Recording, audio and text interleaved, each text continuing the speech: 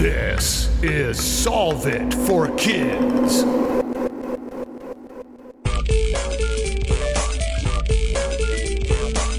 Hello, my amazing and curious friends. My name is Jennifer, the Dean of all things STEM and STEAM, and this is Solve It for Kids, the podcast that gives kids and families a peek inside the real world of scientists, engineers, and experts as they solve problems in their jobs using creativity, cooperation, and critical thinking. And now please welcome to the show my podcast partner, Galactic Space Geek, Jeff Gagne. Hello, Jennifer, and hello, listeners. And don't any of you tell me that social media friends aren't real friends, because I have been following today's guest for years, and I love his stuff. His stuff is amazing, and I'm so glad I got to meet him in person. What problem are we solving today? What is the Super Guppy? What is the Super Guppy? Oh my gosh, I'm so excited, and I would love to see this in person, but I'm excited to learn about how it was developed. So who is our guest today, Jeff? That's right, Jennifer. That excited reaction is exactly what our guest brings. Today, we have the fabulous Herb Baker, who is retired after a 42-year career with NASA. Wow. Welcome to the show, Herb. Thanks. I'm glad to be here. Thanks for inviting me. Well, this is going to be such a fun discussion because we're going to get to talk about the Super Guppy, which is an amazing plane. And if you don't know what it is, stop the episode right here and go look at the picture because it's really, really cool. But I always like to start with, did you always want to work for NASA and deal with space and all these things as a kid? No, believe it or not, I didn't. Even though I grew up in the NASA community, my house was 6 miles from what was then the Manned Spacecraft Center. Today it's the Johnson Space Center. Wow. And so, No kidding. So in 1963 or 64, when the Manned Spacecraft Center opened, by then they had the first two classes of astronauts selected, the original 7 and the next group. And so all those astronauts and their families moved into my local community. And so I was Oh, my goodness. Wow. middle school with the Grissams, Cooper, Carpenter, Schirra, and all through high school. I played on the 7th, 8th, and 9th grade football team with Frank Borman's son, Fred, and Jay Carpenter's son. Wow. So space literally moved in on you. Yeah. And yet you didn't want to work with space back then. Yeah, well, I don't know what I wanted. I was more interested in, sports. I loved going out. We had a huge yard, a big home, and I was more interested in playing Little League baseball and football and all kinds of other things.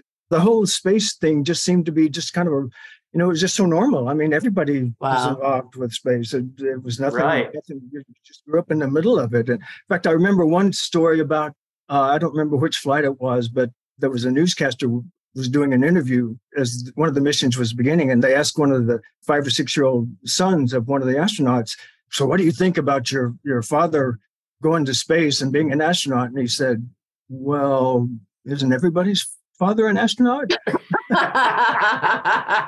And seriously, in his neighborhood, they were all over. Yeah, it was. Yeah, they were all over the place. So anyway, so if you want me to finish the rest of the story about how I ended up working. Sure. Yes, please. absolutely. That was going to be my question. Yeah. So yes. Okay. So, and again, even before I went away to college, I was 17 in the summer of 1969 when Apollo 11 mission occurred. And so I was lucky enough to get a job with the news media, just a temporary job. To cover the Apollo lunar landing missions, they would send, the TV networks would send crews down from New York, where they were headquartered, and set up a mobile home, a trailer on site at the Manned Spacecraft Center. And that was their studio. They'd put a backdrop and a desk and a camera, and they would bring in astronauts and flight directors and such. And so my job, again, I'm just 17. I was not a media talent, of course. Back then, there was no videotape or Right. or internet. And so if you filmed an interview in Houston, the film had to be physically moved from Houston to New York. And so my main job was twice a day to drive to Intercontinental Airport, 100-mile round trip, and take that film to be put on an airplane to be flown to New York so they could broadcast it on TV. And I did other things too. You know, that only took a few hours of every day. But anyway, so even with that as a background, I went away to the University of Texas in Austin and was a business major. Actually, I was a psychology major my freshman year because I was really interested in that. You know, I was never that good in science. I mean, I was pretty good at math. And so I by my sophomore year, I had changed to a business major. And so freshman, sophomore, junior, senior, by my senior year, to help pay my way through school, the IRS has the regional service center for 5 states in Austin. Okay. Yeah. It's a government organization, of course. And so I had a temporary part-time job there, again, just to help pay my way through school. And because it's a government agency, I remember hearing some of the fellow employees who worked there, who were working, full time. That was their career, and they were looking to move up into higher positions. And they were talking about this test. Back then, to get a job with the government, you took a test, a civil service exam. Yep. So there was this one exam was called PACE, Professional and Administrative Career Exam. And they said, well, if you take that test and you do well, you might be eligible for a promotion. And they were talking about how hard it was. And they give you a score in 6 different categories. And to try to find out kind of what your best skills and knowledge and capabilities are, so that if you do well enough, they'll know what job you're best suited for. Right. But that if you didn't score very well in one of the 6 categories, if you got below a 70, they just gave you a 70. They didn't. Yeah. 0 or 35 or something like that. So again, thinking, well, that does sound pretty hard, but I'm pretty good at taking tests. And I didn't have anything else planned. I'd graduate and I'd find something to do. And so I took the test, and you're not going to believe this, but I got my score back. And this was, I don't know, about 4 or 5 months before I graduated. And my scores in the 6 categories were 4 100s and 2 98s. And so when you signed up for the exam, you indicated pencil and paper which cities with government organizations in them that you'd be willing to work in if you scored high enough and offered you a job. And so, of course, I put Houston without even thinking that NASA was a government organization in Houston. So a couple of weeks after I got my scores, NASA contacted me. And said, they're pulling you back in. They're pulling you back in. Yeah, they said, hey, would you be interested? We saw your scores, and would you be interested in coming down and interviewing for a job? And I'm like, oh my God, are you kidding me? Do you have an opening tomorrow? Sure. Is that what So one last funny thing about that story is that, again, growing up down here, I came down for the interview as quickly as they would let me. And the guy who interviewed me was the father of one of my friends in high school. And so I don't know if that helped or not, but I'm sure it didn't hurt. Anyway, that's how I ended up at NASA. And then 42 wonderful years later, here I am. That's fantastic. We hear some amazing stories about how people have ended up, and love knowing that you ended up there.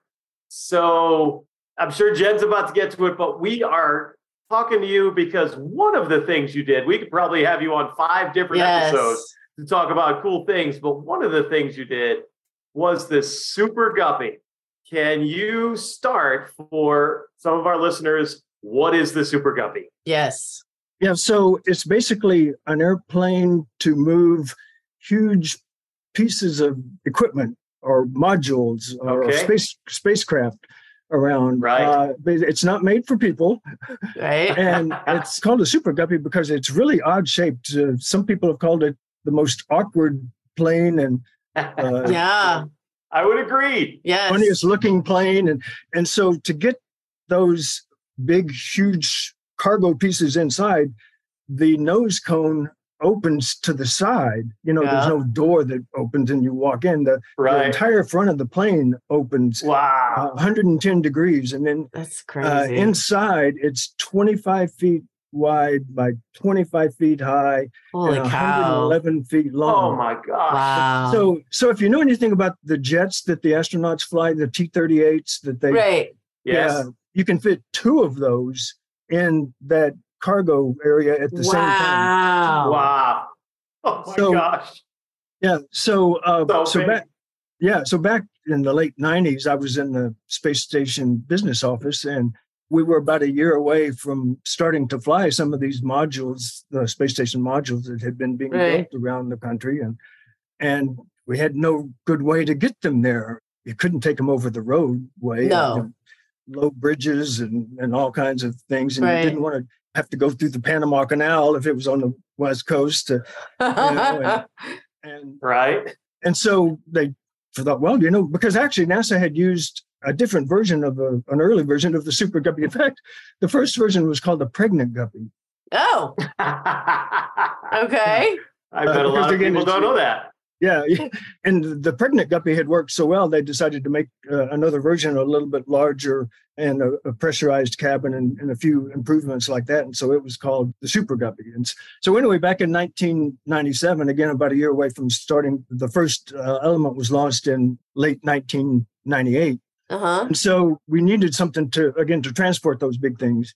And so NASA's, as you might know, the budget's always constrained, right? And we didn't have it's a government budget, yes. And not only that, but you wouldn't believe the amount of approvals that are required for NASA to buy an airplane, because that's just not something we're supposed to normally be doing, even though there is a lot of aviation work, especially like at Armstrong and things like that. But, Johnson Space Center doesn't typically buy an airplane. Although I did acquire another thing I did before I retired it's another story.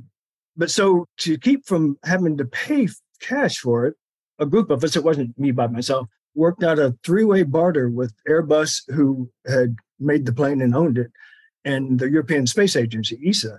And so, ESA negotiated and paid the cash to Airbus.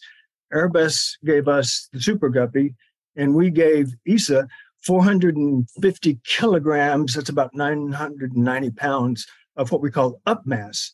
And that's basically payload mass that we launch into orbit. It could be whatever you want to do. Oh, I see. That's a good, so they could use this as a credit, right? So ship up a small satellite or experiments or whatever. We'll take 450 kilograms of up mass is yours. Nice. Wow. I mean, that's kind of a brilliant way to handle that, right? Worked out really well. Absolutely. I mean, again, so that was 26 we years think ago. about NASA being smart with all the things they build and how they explore, but we hardly ever hear the stories of NASA solving these behind the scenes problems of, well, we can't buy a plane, but we need the Super Guppy to be able to transport stuff. So how do we solve that problem? And that was genius. Yeah. Well, so can you give us an example? What flew on the Super Guppy? Well, There's so many things I know, so just pick a couple. So just a couple of things. I know the Unity module, it was called, which was, so the very first piece that flew up at the end of November in 1998 was the Russian FGB control module. And then about 2 or 3 weeks later, we flew up the Unity, which connected it. So those are parts, those are parts of the ISS, right? Yes, they were actually the first two parts, right? And so that was built in Huntsville, Alabama, and that's not even that close to the water. And again, they didn't want to take it. It's not, no. Freeway, and so that flew, and then also the truss, basically the pieces that everything is connected to. Yes, right. Backbone, if you will. That was also made in Huntsville, Alabama. And so that also was transported. And of course, that was some of the early launches, too, of the truss, because that's what, again, everything was connected. And these were all taken to Kennedy Space Center, right? Where they were launched? Oh, yes. Yeah. Exactly. Yeah. Obviously, everything that was launched on the shuttle had to find its way to the Kennedy Space Center. Right. Wow. That had to be cool to see, don't you think, Jeff? Oh, absolutely. This is fascinating right now in terms of just seeing it fly. And I want to talk more about that. But before we get to that, the Super Guppy is still flying objects for NASA, correct? Yeah, that's absolutely correct. Yes. So what types of things is it bringing? Is it moving around now? So it's moving around the Artemis vehicle. And in fact, I know before the Artemis 1 launch, it had to get to the Glenn Research Center in Cleveland, and the Super Guppy flew it from where it was being built to Cleveland. And so it was tested in a vacuum chamber. And I know it's flown the Artemis vehicle again since then, probably a couple of times. Okay. Yeah, and this is the Orion spacecraft, right? Yeah, you're right. Thank you for correcting me. It's not the entire Artemis launch vehicle. It's the Orion spacecraft. It's big, but it's not that big.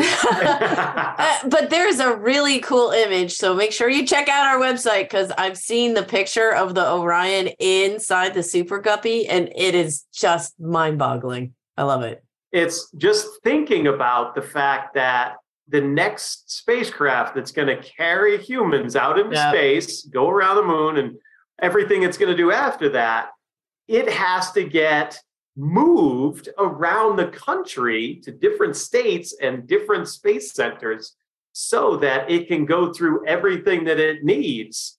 A lot of us, even space geeks, don't really think about that. You think, oh, something's just being built, and then, oh yeah, they're going to launch it. Well, not all the building and the testing and the retesting and the re-engineering, it doesn't all happen right next to the launch pad. This stuff is happening everywhere. And to know that the Super Guppy has been carrying items from the very first pieces of the ISS straight up into what we still need it now for the Artemis program with the Orion, that is one heck of a solution to a problem. And in fact, it's kind of interesting. There were only 5 of these Super Guppies that were built, and they were actually built in the 60s, middle to late 60s. And one of them was scrapped.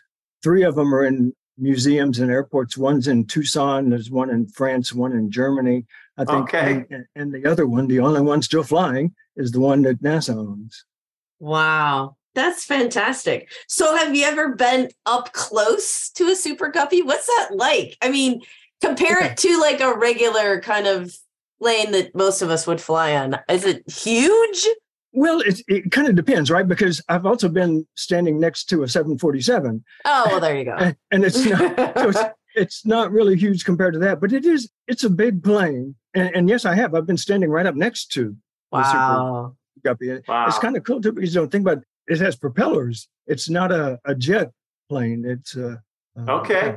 Well, yeah. I mean, I would imagine that helps with the weight distribution a little better to use propellers instead of jets, maybe. Yeah, maybe. I'm not sure about that myself. I don't know. That's me guessing. If I'm wrong, people, email us and let me know. I'm curious about that.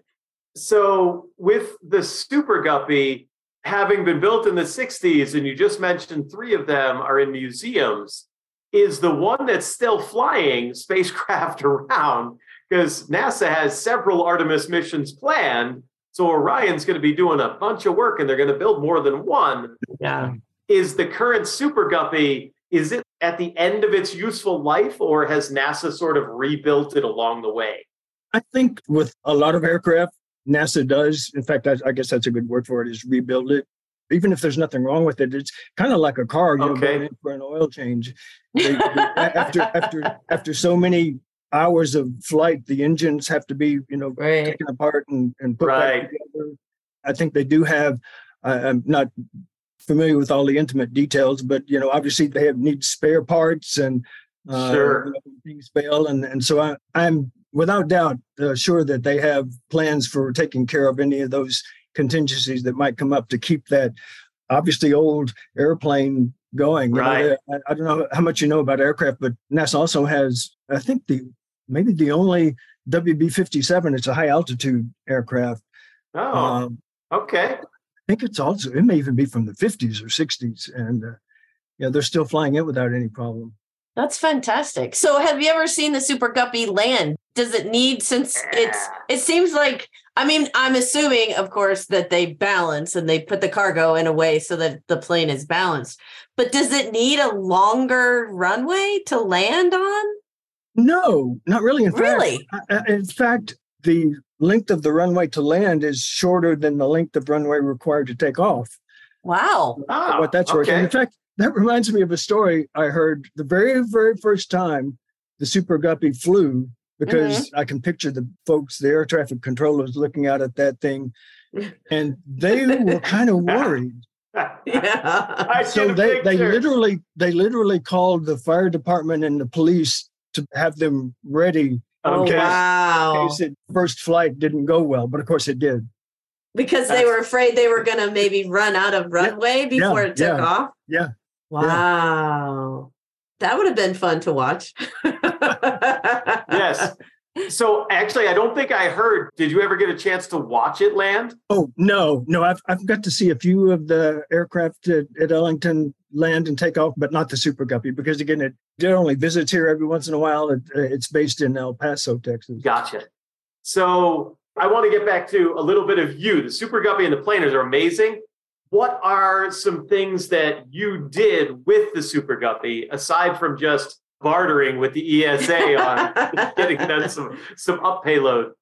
Well, to be honest, not a lot more. I mean, again, after the team worked out the barter, we were pretty much done with that. And then it was off to another part of NASA to deal with the logistics of where it was going and what it was moving and that kind of thing. Okay. And gone to different things. That was 1997, and I worked in that space station business office for a couple more years, and then I actually moved to the space shuttle business office for about 4 or 5 years. But I didn't do much more with the Super Guppy after we acquired it. But one of the very last things I did before I retired, actually, as it turned out, was to purchase another plane for NASA. So what I'll try to make this a quick story. So at that time, we were having to depend on Russia to fly our astronauts back and forth from the space station. And they took off and landed in Kazakhstan. And so we had a Gulfstream 3 aircraft to fly over to take them there, and then we'd fly back to pick them up. Yeah. Right. And it was getting kind of older and didn't have a long range. It had to make multiple stops on the way back to Houston. And sometimes they were kind of in a hurry. They might not be bringing just the astronaut, but some kind of experiment or... Oh, yeah, from the ISS, Yeah, from the ISS. And so, and actually what happened was I was supporting the astronaut office at the time, flight operations, and they called me to a meeting with Bob Behnken was there, and that was the first time I got to meet him. He was the chief of the astronaut office at the time. And I could tell he was not in a good mood. And the head of the flight operations was there. And so anyway, they explained to me that they were supposed to fly to Kazakhstan to pick up the expedition crew that was coming back in a couple of weeks. And there was a problem with the Gulfstream, and they needed a part to fix it. And they weren't sure they were going to get that part in time for the plane to go get them. And so that's why Behnken wasn't in a very good mood. And so they asked me to do a couple of things. They said, first, go back and start working on a deal to charter a plane for us to fly over there to pick them up. And secondly, let's start thinking about buying a different, more reliable plane. Reliable. a Gulfstream 5. And so as it turned out, I didn't have to charter the plane. They did get that piece and were able to fly the Gulfstream 3 over. But again, one of the last things I did before I retired was we got permission, and I even had to talk about approvals. It took approval of the center director, Ellen Ochoa. I had to write a memo justifying why we were why JSC wanted to buy this Gulfstream aircraft. And Ellen Ochoa had to sign it, and that wasn't even good enough. She had to send it to NASA headquarters and have NASA headquarters approve it. And so we finally got the approval to buy the plane, and what we ended up buying the Nike. It was a Gulfstream 5, of course. Again, it was their corporate aircraft. When it flew here to Houston and Ellington, it still had, when you fold the steps down, it still had the little Nike swoosh on there. And I actually got to go inside. There was a Nike umbrella in the. My gosh! Well, that's recycling, right? Nike was done with their plane, so nice. So it was kind of cool. So one of your last missions was to get NASA astronauts a new Uber ride home. There you go. From Kazakhstan to get back to America. So that was kind of nice. Even after I'd retired shortly thereafter, and I made a point of watching, because they usually would maybe sometimes televise or show photos later of the plane landing at Ellington and the astronauts walking off, and I just said, "That's my plane." Of course, Not too many of us can tell a story that yes, exactly. That's my plane. Yes. Of course, I wasn't using my money to buy it. It was NASA's money. Yeah. But still. Of course. I like it, Herb. So I'm curious because I know you do a lot of STEM outreach and stuff for kids and all that kind of stuff. So what would you say to a kid who thinks they might want to work for the space program, but maybe not be an astronaut or an engineer? What kind of advice would you give them? Well, so that's a great question because, again, I kind of fit into that. Like I had mentioned, Yep. Again, growing up, when astronauts and astronaut kids all around me and just a few miles from the Manned Spacecraft Center. And it never occurred to me, even after I was taking that test that I described, that 30% of NASA, even at that time in the mid 70s, was business, finance, business, Wow. HR.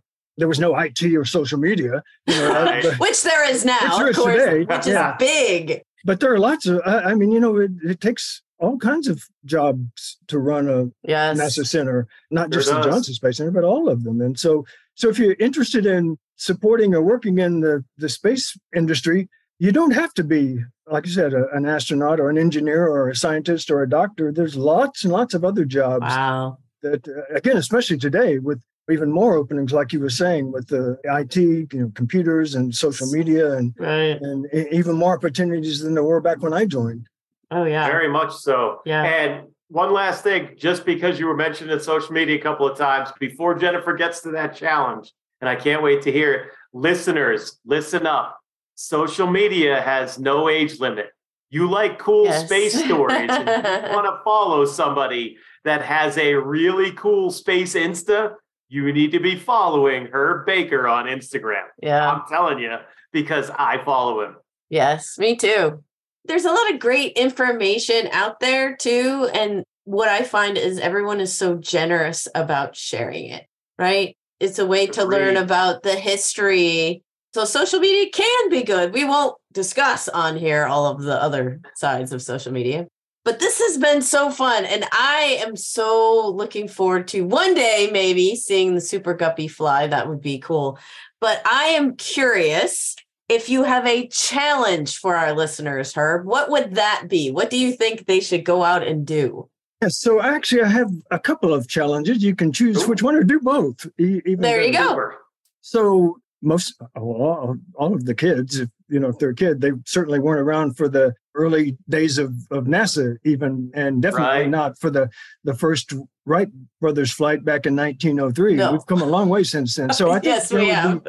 it'd be a cool to have however you want to do it, a bulletin board or timeline of the progression of flight back from 1903, from that very first Wright brothers flight Yeah. to today. And you could It's even just amazing. go Okay. even just through the aircraft or go all the way to flight, including space vehicles, Right. Yeah, to the moon. that would be amazing. I That would be like amazing. that. So my other one would be Okay. and you could just do a Google search, create a vocabulary of words that deal with flight, like altimeter or Ah, flaps or Yep. flaps or crosswind or rudder and all, the whole, you could make a long list. Lift and, thrust and gravity and all those forces that act on a plane, drag. I Yeah. like these. And I think if you did that, you might think, hey, this is kind of cool and interesting. Maybe they would even become interested in working in aviation or becoming a pilot. Yes. Or an aviation technician or something like that. Yeah. That would be so much fun. I like these. I do like these. Well, this has been a fabulous conversation, Herb. Yes. We've really enjoyed it. Thank you so much for being on Solve It for Kids. It's been my pleasure. Thank you so much for inviting me. How much fun is it talking to Herb? And I could talk about the Super Guppy until we finally all just jump in the car and go see it take off or land. Now, this challenge, I have to jump straight into that.